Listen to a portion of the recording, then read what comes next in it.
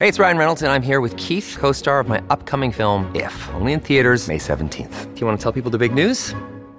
All right, I'll do it. Sign up now and you'll get unlimited for $15 a month and 6 months of Paramount Plus Essential Plan on us. MintMobile.com/switch. Upfront payment of $45 equivalent to $15 per month. Unlimited over 40 gigabytes per month. Face lower speeds. Videos at 480p. Active Mint customers by 531.24 get 6 months of Paramount Plus Essential Plan. Auto renews after 6 months. Offer ends May 31st, 2024. Separate Paramount Plus registration required. Terms and conditions apply if rated PG. Many of us have those stubborn pounds that seem impossible to lose, no matter how good we eat or how hard we work out. My solution is PlushCare. PlushCare is a leading telehealth provider with doctors who are there for you day and night to partner with you in your weight loss journey. They can prescribe FDA-approved weight loss medications like Wegovy and Zepbound for those who qualify.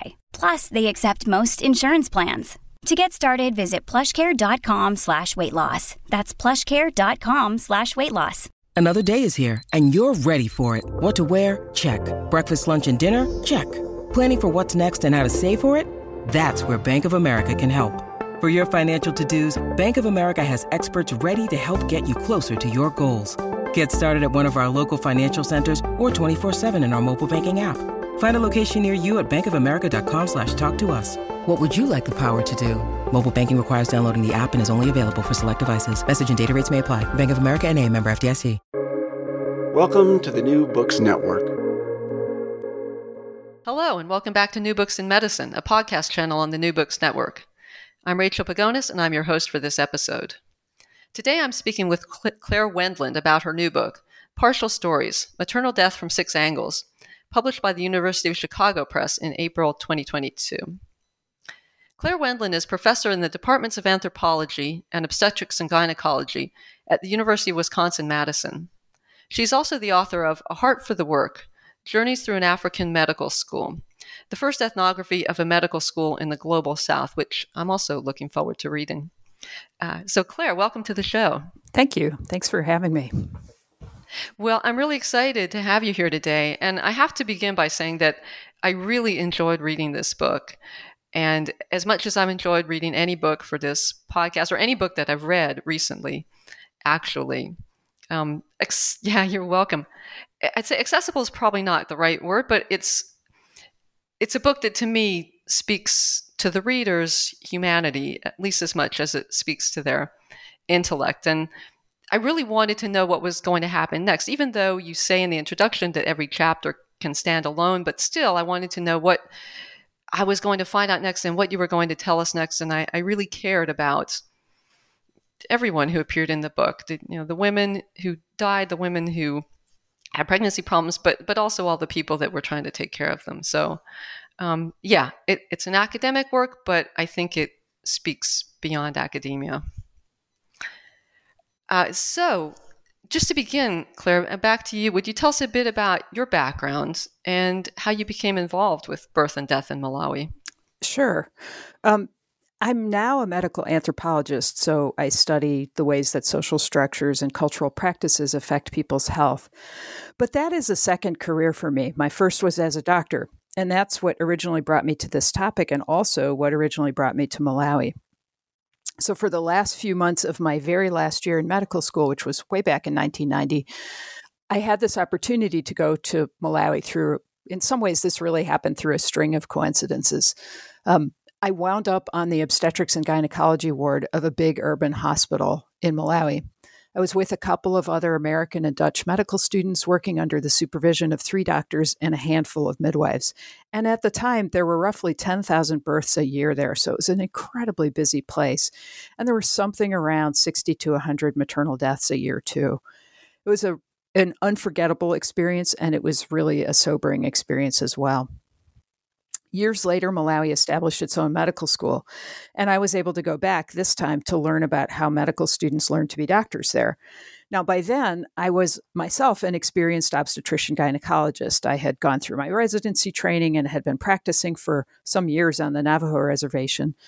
And one of the conditions that my Malawian colleagues set was that I needed to work on the wards and the clinics and in the operating theaters myself. So I wasn't actually studying birth and death then. I was studying medical training, and that's the research project that ended in the other book that I've written, A Heart for the Work. but I couldn't help but think about birth and death because they were all around me. And I was struck just sort of casually by how people explained them. So some of the ways people explained them were really familiar to me from my work in the US, where there's also a fair amount of birth and death. But some of the ways seemed really different. So in later years, once I had also trained as a medical anthropologist, I was able to go back and learn from the many people who were trying to explain maternal death and trying to make pregnancy safer in Malawi. That's really interesting. And you tell a lot of stories in the book. It's called Partial Stories, and there are a lot of stories. And indeed, they're very partial in the sense that often we don't have a lot of facts about the women or what happened to them. And sometimes we don't even know the outcome. Where did the woman go, for instance, and did she live or die? So that's one sense of partial. But as you show in the book, the idea is more nuanced than that. So would you explain what you mean by partial stories and why you chose that as your approach? So the word partial has two meanings, of course, right? In one sense, it means incomplete. So all stories are incomplete. But what's in them and what isn't in them is not random. So you can think about, for instance, in Malawi and in many other countries, the whole record of a woman's labor and delivery when she comes to a hospital to deliver gets charted on a single piece of paper that's called a partograph, or some places it's called a partogram. So that includes essential things like how strong are her contractions over time, how frequent are they, what's her pulse, what's her blood pressure, how much is her cervix dilated, what's the fetal heart rate and the fetus's descent in the pelvis. So you have this whole record there. If a woman dies in labor or shortly thereafter, you can learn a lot from the story that the partograph tells. But it's also incomplete. There's no record of her social circumstances, the support or lack of support she has. Is anybody with her when she delivers, or even the staffing level on the ward where she is? So that's an incomplete story. Now you learn really different things from a politician's speech about maternal health, or a mathematical modeling equation that gets used to estimate maternal mortality, or a poem about an undersupplied maternity ward, or a proverb about pregnancy, or a mother's account of her own daughter's death after childbirth. And each of these is an example that's discussed in the book. All of them are incomplete, and yet by layering them together, I think we start to see a bigger picture about the relationships that keep people safe and the forces that put them in danger. So that's one sense of partial, but partial in the second sense means interested. So think about the phrase, an impartial witness or an impartial judge, right? That's somebody for whom nothing is at stake. I've been thinking about this for a while, and I don't actually think there is an impartial story about maternal death. Pretty much everybody who tells stories has something at stake. The book's last chapter, for instance, shows how stories about what kinds of care were dangerous and what kinds of care were safe served the interests of various experts. So I chose this title, Partial Stories, because I find it really useful in this context and in other ones, of course, too, to think through. Always remember to think through both what's incomplete about stories and what's at stake for the tellers and listeners. And that allows me to learn from them in a different way than if I only focus on what's true or false about a story. Yeah, and one important thing about this book, I think, is that while you have named all these different ways of looking at what happens, from the partograph to the poem to the proverb to the mom's account, so the book and you provide all these different layers of stories, but no other actor who's involved has all those stories. They have one, maybe at best. Right. One or two, maybe. Right. So sticking with stories, as you demonstrate in the book, there are multiple and diverse perspectives when it comes to telling a story. And as you just said, there are multiple and diverse ways of telling a story. You mentioned the partograph. To me, one of the most intriguing was the medical shorthand that doctors in training use when they're presenting, let's say, a case study for morbidity and mortality, ground rounds, or I can't remember what you call them. But that shorthand, you use it to introduce 4 cases of maternal death in Chapter 2. And it seems to me a telling example of how important it is to consider what's included and what's not included in accounts of maternal death. And I wonder if you comment on that and also on the dynamic between that sort of quantitative accounting versus more qualitative reporting. Sure, I'd be glad to. Let me start with the medical case history and what it is. So medical people learn to tell stories in a particular way, which is the key case history, and we're explicitly taught this. Learning this genre of storytelling is a really key part of training when you're a medical student and then later when you're an intern. It's really stylized and it's really compressed, even more so in writing where there's a whole bunch of abbreviations that get used, but also in speech. And it's very efficient at getting across key facts that any doctor or midwife would need to know. So let me give you an example of this. I might say, for instance, this patient is a 25-year-old G3P2 at 12 weeks EGA by LMP who presents with vaginal bleeding, unstable vitals, and an open os. So that's a case history. It compresses the whole story of an impending miscarriage. It's one sentence of medical jargon, but the person who understands that jargon instantly knows what kind of medical interventions are needed and how fast. So in this case, very fast.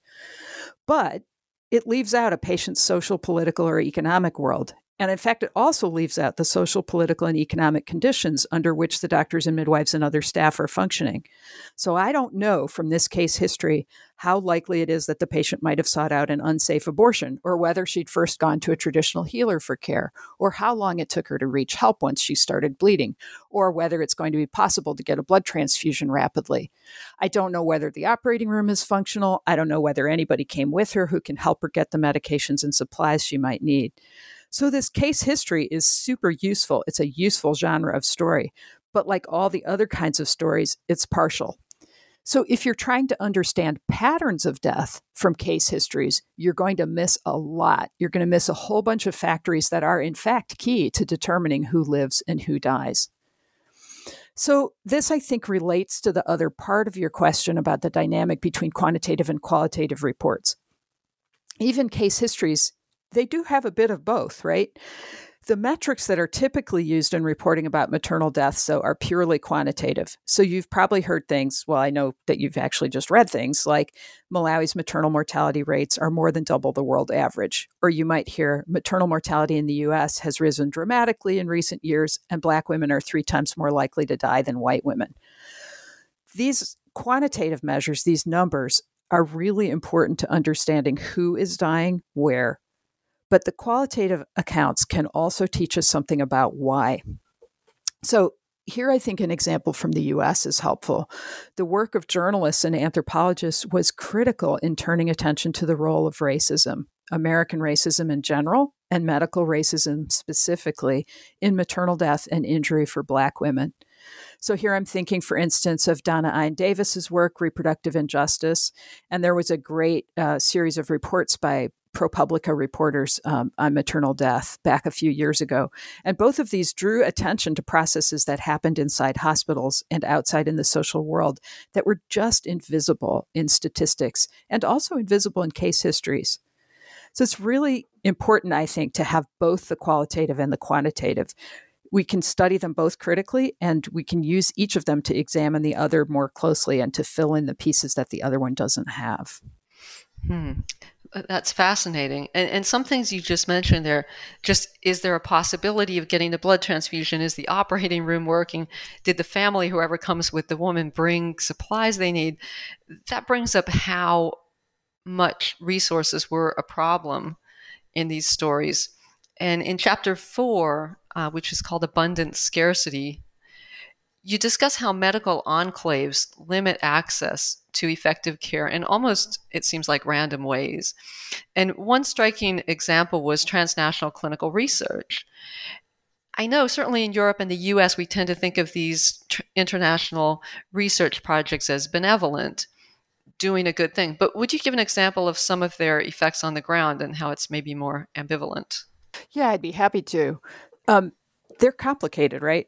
So international research efforts, like international humanitarian projects, with which they're often entwined more than you might think, they've been really important in Malawi. So in chapter 4, I described some of their effects. So, for example, a research project run by Doctors Without Borders that was at once a research and humanitarian endeavor demonstrated very clearly that poor people could take antiretroviral drugs and have good outcomes for HIV.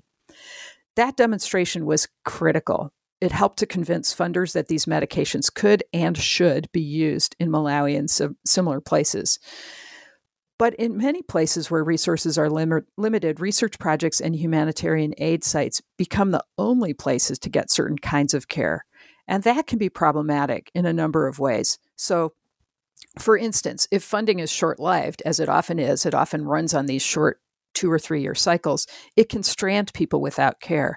So I'm thinking here of a project on cervical cancer screening that came to an end with no provisions for follow-up in place. So now you have women who've been told they have an abnormal cervical cancer screen that needs follow-up, but there's no way to get it.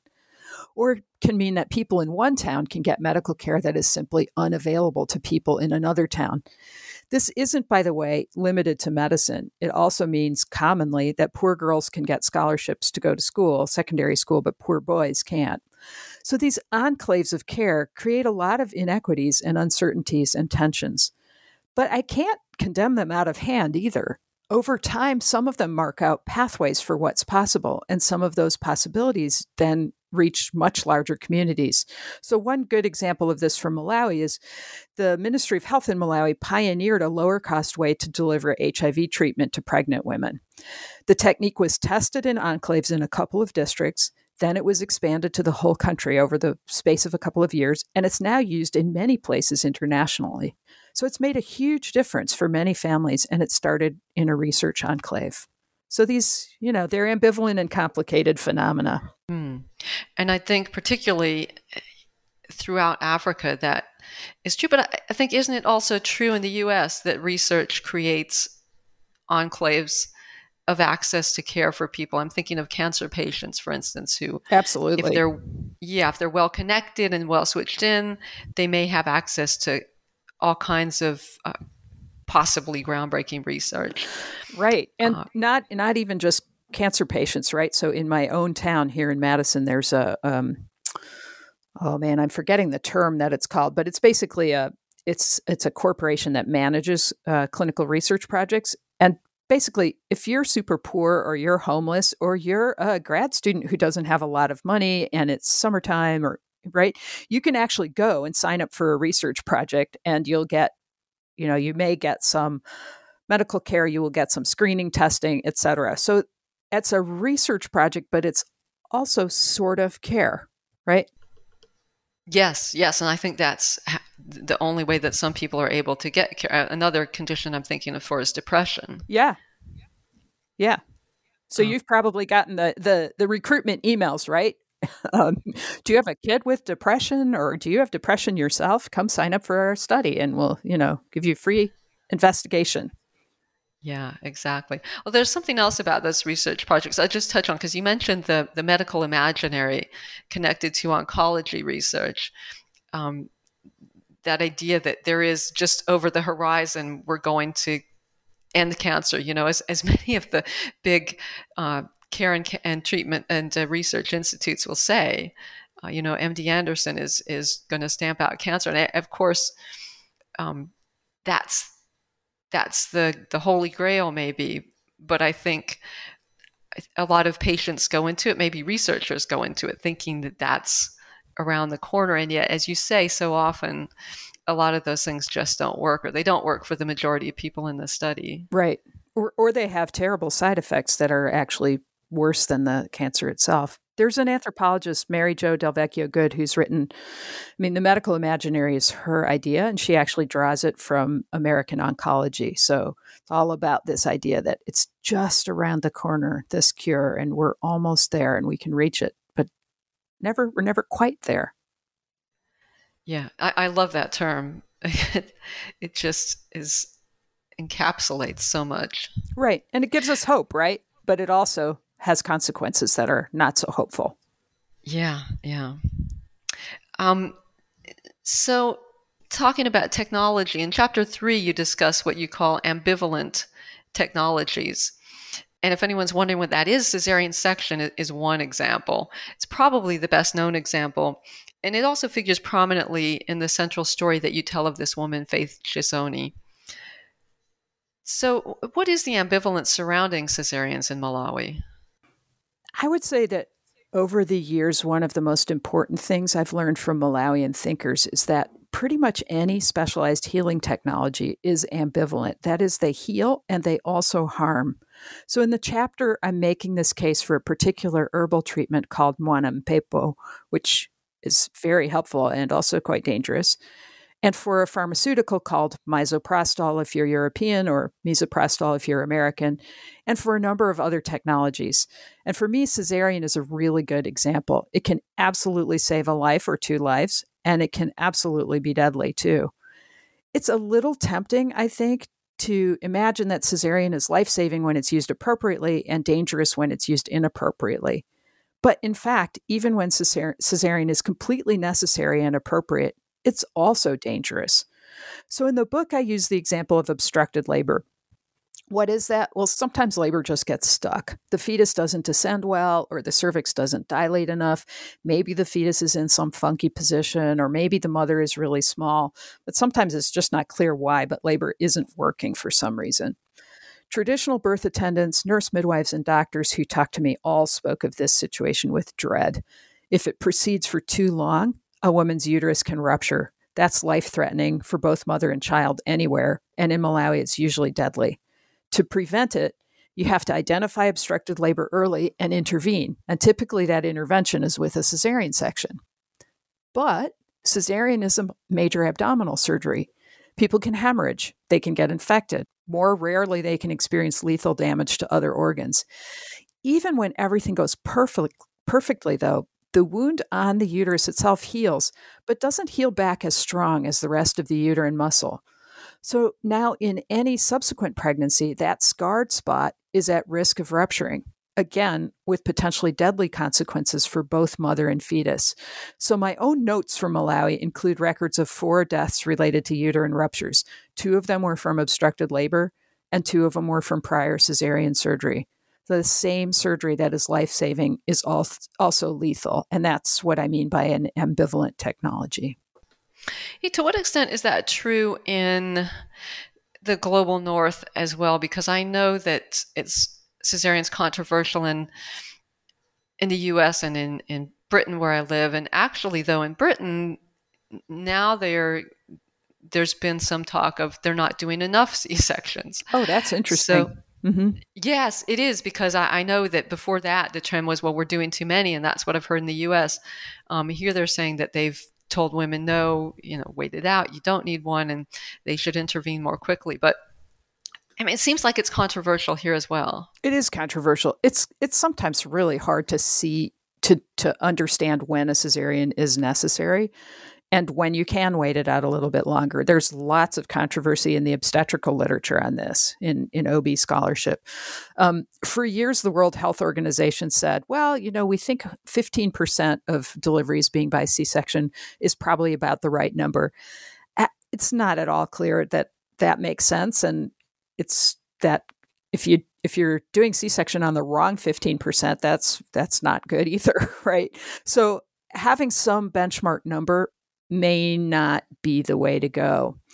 I could tell you that in the U.S., uterine rupture, it's almost 100% from prior C-section. It is a very problematic condition. It's not the only problematic condition that results from previous C-section, but it is a pretty scary one. And they're almost all from previous C-section. So, and I think the best guidance here that we're seeing in the U.S. is about trying to avoid the very first C-section. So trying to not be too hasty to cut with a woman's first pregnancy can make a big difference for her subsequent, what would you call it? Her subsequent reproductive life, I guess, and her subsequent health. And you mentioned in the book that in Malawi, it was for a time standard if a woman had had a certain number of pregnancies, it was 3 or 4, that they would then do a hysterectomy. No, so if a woman had had 3 cesarean sections... Or they told her not to get pregnant again, is that it? If a woman had had 3 cesarean sections, on the 3rd cesarean, way back in the day when I was first there as a medical student, the 3rd cesarean, they would do a tubal. So not a hysterectomy, but no, that's okay. Yeah. But a tubal. This is not unique to Malawi. This used to happen in a lot of places. And then over time, that got to be more controversial. And I don't have any proof of this, but I think that part of it becoming controversial is for a long time, most of the obstetricians who were in Malawi were Europeans. And as now, they're almost all Malawians, some people from elsewhere, but almost all Malawians. And, I think the Malawian doctors were less likely to feel casual about their fellow citizens' fertility than the Europeans were. So I would say now it's much more common to strongly encourage a woman to have a tubal with her third cesarean, just because the risks of uterine rupture in a subsequent pregnancy are really high. But it's extremely rare to do that without consent now. Interesting. And would that be true in the U.S. as well? Women are certainly counseled about the dangers of a repeat of continued pregnancies after the second or third cesarean. But I don't think the degree of urging people to get a tubal is as strong in the U.S. But that's also in part because the likelihood of someone being able to start into labor and go immediately to a hospital is better here in most places. Maybe not so much in some rural places, but it's better in general. Transportation and easy access to emergency obstetric care is stronger, I would say, here. Yeah. So numbers, you're really good with numbers. And I was impressed particularly by the chapter on epidemiological assessments, which is called Countless Accountings. And one thing I liked about this chapter was you both used statistical rigor and you dismantled statistical rigor in it. And what jumped out at me most was the section called Estimates Built Upon Estimates, which followed a detailed explanation of some intimidating, at least to me, mathematical equations. And the point was that all those carefully calculated numbers in the equation and the numbers those numbers were based on were not direct measurements, but they were estimates, which was kind of an eye-opener to me. So if you could sum up, Claire, what effect does all this estimation have on real-world outcomes? So, by the way, those equations are intimidating to me too, but one part of the point of the chapter is like, we obstetricians, we anthropologists, we ordinary citizens who want to understand this, like we need to not be intimidated. You can take them apart piece by piece. You can talk to a friendly epidemiologist who will explain this stuff to you, and you can think about it. So I think paradoxically, the estimation creates a false sense of certainty. So people who are close to the production of these numbers know very well how uncertain they are. They write about it in methods papers in statistics journals. They write about it in the online web appendices in medical journals that not very many people read. So the uncertainties built into this estimating process are not secrets, not at all, but they are kind of buried in these alarming looking equations and in technical language in obscure journals. So just one step away from the production of these numbers, the numbers start to look like facts. Public health experts say that what counts is what you count. Quantitative figures, even when they're really wobbly numbers, estimates built from estimates, they look like counts, and so they count. They draw attention to certain problems, they shape policies and interventions, they determine funding streams, and they connect, in our heads, they connect health outcomes to other factors, often implying some kind of causal link. So they matter not just for our measures of suffering and death, but for our explanations of why it occurs and what strategies will be most effective to help. So that's all pretty abstract. So maybe an example would be useful for this. In some of the equations used to estimate maternal mortality in Malawi, percentage of facility birth is an input into the equation. In other words, use the proportion of births that happen in hospitals out of all births, which is, by the way, an estimate, that proportion, to estimate the number of maternal deaths. But then the number of deaths is used to argue for the importance of facility births. That's circular reasoning. That's a tautology. But unless you look pretty closely at the equations, you don't recognize that this circular reasoning is happening. And you can quite reasonably think, hey, if we just get more births into hospitals, we're going to solve this problem.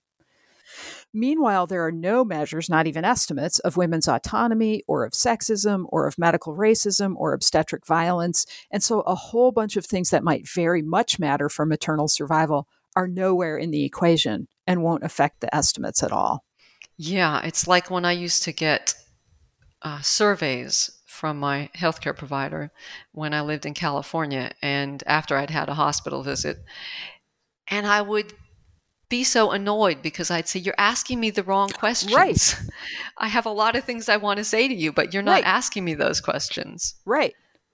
I came back from actually from Malawi once, and I got really sick quite within a day or two of being back. And I went to urgent care, and they drew my blood, they did all this stuff. They decided I didn't have malaria or anything else. And, then sent me home, and I got a survey, and the doc never touched me. I mean, no physical exam whatsoever. Nobody put their hand on my abdomen to see if I had abdominal pain. I mean, none of the stuff that I think any reasonable physician would do. So I got the survey, and it was like, did they greet you? Did they ask your date of birth? Did they, were they nice? I'm like, yes, they were nice. But it was crappy medical care. And there's no place to comment on this. So yeah, exactly. That's a good example. When you need mealtime inspiration, it's worth shopping Kroger, where you'll find over 30,000 mouth-watering choices that excite your inner foodie. And no matter what tasty choice you make, you'll enjoy our everyday low prices, plus extra ways to save, like digital coupons worth over $600 each week. You can also save up to $1 off per gallon at the pump with fuel points. More savings and more inspiring flavors make shopping Kroger worth it every time. Kroger, fresh for everyone. Fuel restrictions apply. Yeah, a few open-ended questions would help, or just boxes for comments. Right. Yeah. But that's really important, the statistical thing, because as you say, that's what all policy seems to be based on, and decisions seem to be based on, and it's kind of frightening to think that most of us are not really thinking about what's behind those numbers or don't know. Right. That's why these kinds of important decisions, I think, can't be left to one category of expert. It's just, you have to tackle complex problems from a from a diverse range of perspectives. And that's part of what I'm trying to do in this book, but I think it's applicable to many other problems as well. So one thing I wanted to get to is a theme that runs throughout the book, and that's the tension between various forms of maternal care and their status as relates to what we might call professionalism. For instance, there are doctors, there are nurses, there are medical personnel with various degrees of training, and then there are other non-medical personnel with various approaches and various degrees of training as well. And you really delve into this in chapter 6, which is called A Fragile Authority, another really good name. When you tell the tale of the rise and fall of traditional birth attendants, or TBAs as they're known, I found those really fascinating, and I wonder if you tell us what happened with the TBAs, who they were, what happened with them, and also their effect for better and worse on maternal health care. Sure. But I have to warn you, this is a long story. Oh, go ahead. I'll try to keep it to the more abbreviated side. But in the 1970s, when you think about this is not long after a wave of decolonization in much of Africa. So lots of newly independent states trying to develop and design their medical systems. Demand for medical care at birth was high, and money for training nurse midwives and doctors was quite scarce. So one widely promoted scheme for resolving this dilemma was to train village women in the rudiments of safe maternity care. The assumption was that there were these people already out there who were attending births. These were people who got the label traditional birth attendants, or TBAs for short. That's a label that was made up by the World Health Organization. And then the idea was that if you taught these TBAs how to do what they were doing more safely, and also how to identify problem cases that ought to deliver at a hospital, they could become the first line of safe motherhood, especially in rural areas, and they'd probably be more culturally appropriate too. So the World Health Organization had a lot of enthusiasm for this kind of approach, and it was promoted especially in Africa and Southeast Asia. In the late 1970s and early 80s, Malawi became a pioneer in TBA training with really ambitious plans to train and register with the government every traditional birth attendant in the country. The plans were complicated. They were never really implemented fully. It was really hard to pull off. And when you think about it, the same conditions of scarcity that created the need for trained TBAs also ensured that there wasn't really enough money and there weren't really enough people to do it thoroughly or to follow up carefully. So over the decades that followed, dissatisfaction with the TBA programs grew among medical staff. A few of the medically trained people who talked to me about maternal death said that the existence of TBA training programs made it possible for officials to say, look, we're doing something about safe motherhood, but without doing the necessary but much more expensive things like training enough nurse midwives and supplying hospitals and clinics effectively. So about 25 years after the programs had begun, the person who was president then suddenly announced that traditional birth attendants would now be illegal and all training programs would stop. That ban was reversed 2 years later, but the links between TBAs and hospitals, which in most areas were already not terrifically strong, were now entirely broken by that 2 years of a ban. And the work of the TBAs was left in legal limbo. So in some districts, they were still illegal. In others, it was not clear. In others, they were tolerated as long as you weren't too open about it. So this left a really messy situation. Rural hospitals, meanwhile, had not been strengthened. There still weren't nearly enough nurse midwives trained.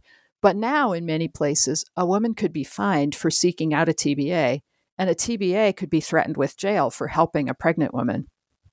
So the Malawian scholar Evelyn Chitsabanda found that in the district that was probably most famous for its efforts in safe motherhood, that probably handled this most successfully, nurses still described many more babies born on the way to clinics and hospitals, many more so-called floor births, so unattended births inside clinics on the floor. Former traditional birth attendants, meanwhile, described how awful it was to turn away women who obviously needed help or to help them secretly and in fear. Since the ban, it's true that the proportion of births that happens inside facilities has really shot up in Malawi. It is not clear that this helped delivery become safer, though. So my focus in the book's last chapter is actually on the role that stories about dangerous care played in this whole set of events. TBAs that I talked to, some of them blamed hospitals for insensitive and uncaring care. So some of them told stories about too much cutting, whether cesarean or episiotomy. Others told stories about women who went to the hospital but were neglected there, had those floor births, right? Unattended births inside the hospital. Meanwhile, some hospital workers and many policymakers blamed TBAs for dangerous practices and justified those fines and bans with stories about unsafe care and dangerous herbal treatments. So in this case, stories really legitimated some people's authority and undermined others. And so that was the 1970s. Was that connected to the Alma-Ata Declaration? I think it was. So the Alma-Ata Declaration, which is 1978, right? It part of the principle of the Alma-Ata Declaration was that robust primary care delivered to everybody was going to be the key to achieving health for all by the year 2000. And in many places, TBAs were considered to be part of this primary care network, maybe a sort of peripheral part, like, right, a sort of a borderline part. Are they medical or are they not? They were always this uncomfortable category, even in the countries in which they were used the most successfully. But yeah, it was connected, I think, to the Alma-Ata Declaration. In Malawi, certainly the timing was very much connected to it. Mm-hmm. It made me think of the Barefoot Doctors of Mao's China, which was kind of a similar initiative, but much broader. I mean, it was very, very broad in China, and but very highly promoted, and on the international public health arena, it was very highly promoted. Right. We're seeing some of this promotion still, I think. There's, the 1 million community health workers project. There's a lot of focus. There's been a lot of focus during the pandemic on the importance of community health workers. And community health workers are super important. And there are also a lot of issues about, how can I say this? So sometimes I think some policymakers see community health workers as important because they're very cheap, potentially even free if you can get community health workers to volunteer. So Kenny Mace has written about this in Ethiopia. The idea is that they'll have elevated social status from volunteering as community health workers without incurring costs for the government. But it's a lot of work to be a good community health worker, right? So in Malawi, the community health workers are mostly now this stratum called health surveillance assistants, and they are really hardworking. They do a ton of work. How much training do they need? How much backup do they need? How are they to be supplied? What is beyond their purview and what should be within it? All of these are really complex questions. I don't think they're easy to answer.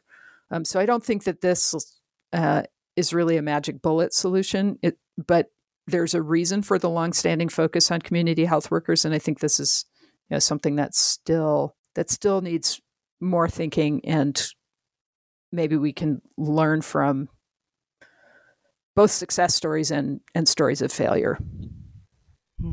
Yeah, and there's always that dynamic of tension between the medical professionals and then the paraprofessionals or non-professionals, and as you say, who's got authority, but who's even considered effective or even dangerous or not. But as you mentioned, some of the TBAs or people working in more indigenous medicine or non-professionals consider what the medical professionals are doing to be dangerous in many cases. And in many cases it is.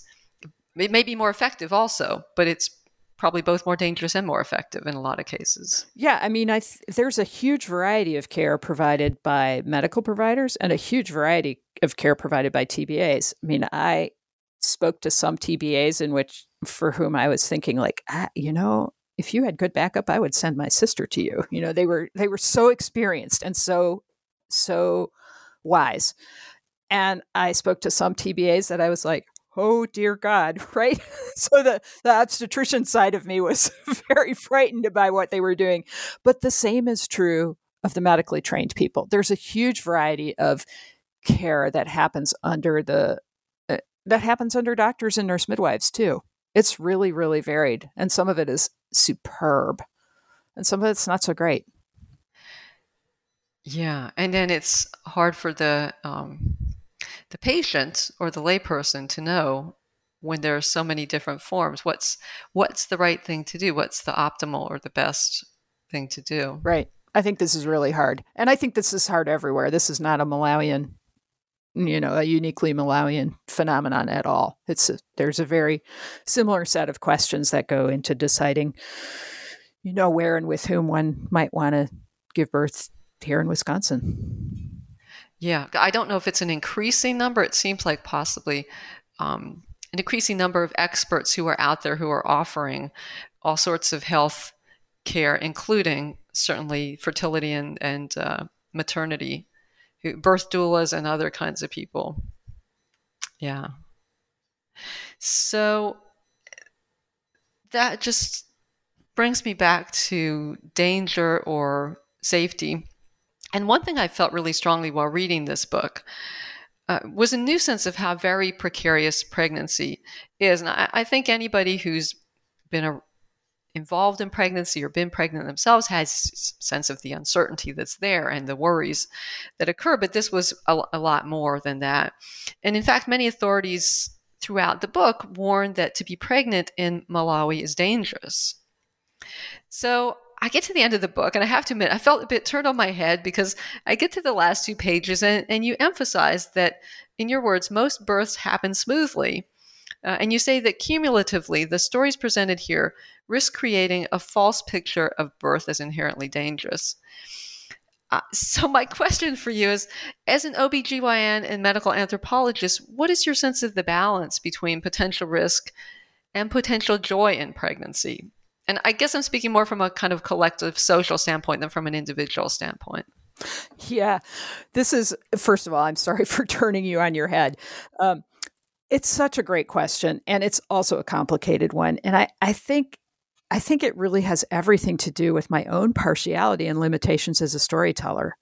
So as an obstetrician, I was trained to look for danger, to avert it wherever possible, to manage it where necessary. And I think I got pretty good at doing just that.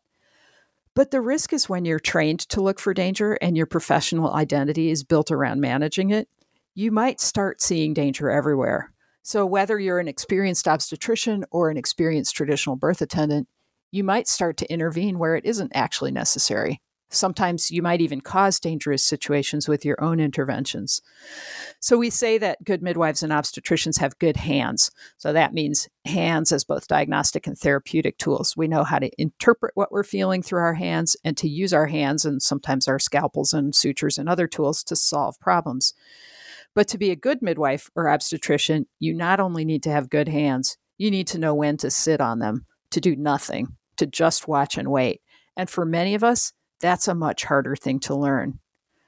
The truth is that the great majority of births go well. There is some fairly decent data that suggests that even without any skilled medical care at all, more than 99% of women can be expected to survive childbirth. Add skilled medical care, and the odds get much better. In the safest places to deliver in the world, which are currently in Northern Europe, both maternal and newborn death are almost vanishingly rare. But even now, when I'm talking as an obstetrician about how most births go well, I'm talking about how many people don't die, which is a pretty impoverished definition of things going well. So maybe it's inevitable in a book about maternal death, but I think in the focus on safety and peril here, I kind of left joy out. Those last 2 pages that startled you were me saying, wait, but birth is also just a remarkable and amazing thing. There's really no more fundamental process in human life. It's how every one of us got here. And yet it's also this astonishing thing to do. One person becomes 2 people through this process as a woman grows an embryo and then a fetus inside her own body, from her own body, and then delivers a newborn into this world. It's wild. I've seen this countless thousands of times, and it never gets old. I mean, having a child is a vital part of becoming a full adult in Malawi and in many other places. A new baby is something that everybody celebrates, and the new parents are celebrated too. So that celebration or that joy looks different in different places, but it is there in every community. I think as an obstetrician, I'm probably too focused on danger. And as an anthropologist, I'm reminded again and again of how transformative and how powerful birth can be. So you asked about collectively about the balance between potential risk and potential joy collectively for communities. And I was thinking about this, and maybe at its best, our knowledge of the risk of pregnancy and birth and our knowledge of its joy can lead us collectively to greater respect for the people who do that work, not to police them and constrain them and devalue them, but to support them and respect them as they do this remarkable and essential thing. It's a really brave act to step out there into the unknown and the unknowable. And every single pregnant person is taking that brave step. That's really amazing. Well, that is a very inspiring way to end, Claire. And, it's interesting to see the I don't know if it's a struggle, the dialogue between the doctor and the medical anthropologist in you. Yeah, it's an interesting sort of binocular vision, but I appreciate it. Yeah. So we've already taken up a lot of your time today, Claire, but I did want to ask you what you are working on now or what you're about to work on next. Well, so this book took me a really long time to work on. And in part that's because, life and other things got in the way. And in part, it's because it was pretty sad to work on. So I'm in the very, very early stages of 2 other projects, which are almost too unformed to talk about, but and we'll see if anything comes of either of them. But one is I'm in the early stages of working on a medical anthropology, a very short book about the core ideas of medical anthropology that I think are useful for clinicians. So something that medical students or residents or doctors could use. I think we have a few ideas in anthropology that I've found super helpful. And this could be something that other clinicians could find helpful too. So early stages on that one. We'll see if anything comes of it. And then the second thing is with a couple of colleagues, I'm starting, we're really designing in the design phase of a project to gather stories about what makes life livable, what makes a space inhabitable on this increasingly threatened planet. So what makes home habitable, and to design scenarios related to this about how we chart our paths into the future, right? So what kinds of things can we do as communities that will lead us in different directions towards making the planet more habitable for ourselves and others? I think you can probably tell by the very abstraction of that description that it's in a super early stage, but but I think and we potentially have some interesting questions to ask, and I'm sure if we get to do the project, we'll learn cool things about how people are thinking and telling stories. That sounds like a very big question. Yeah, or I think questions. So too. Yeah, like the world imaginary. Right. Yeah. But I look forward to hearing what you find out. Thank you. Might be another decade.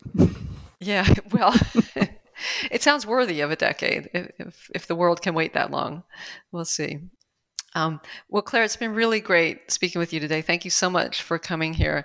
And I want to remind everyone, the book is called Partial Stories, Maternal Death from 6 Angles from University of Chicago Press by Claire Wendland. And it's really a moving book to read. Thank you, Rachel. And thank you for these great questions that you asked today. I enjoyed our conversation.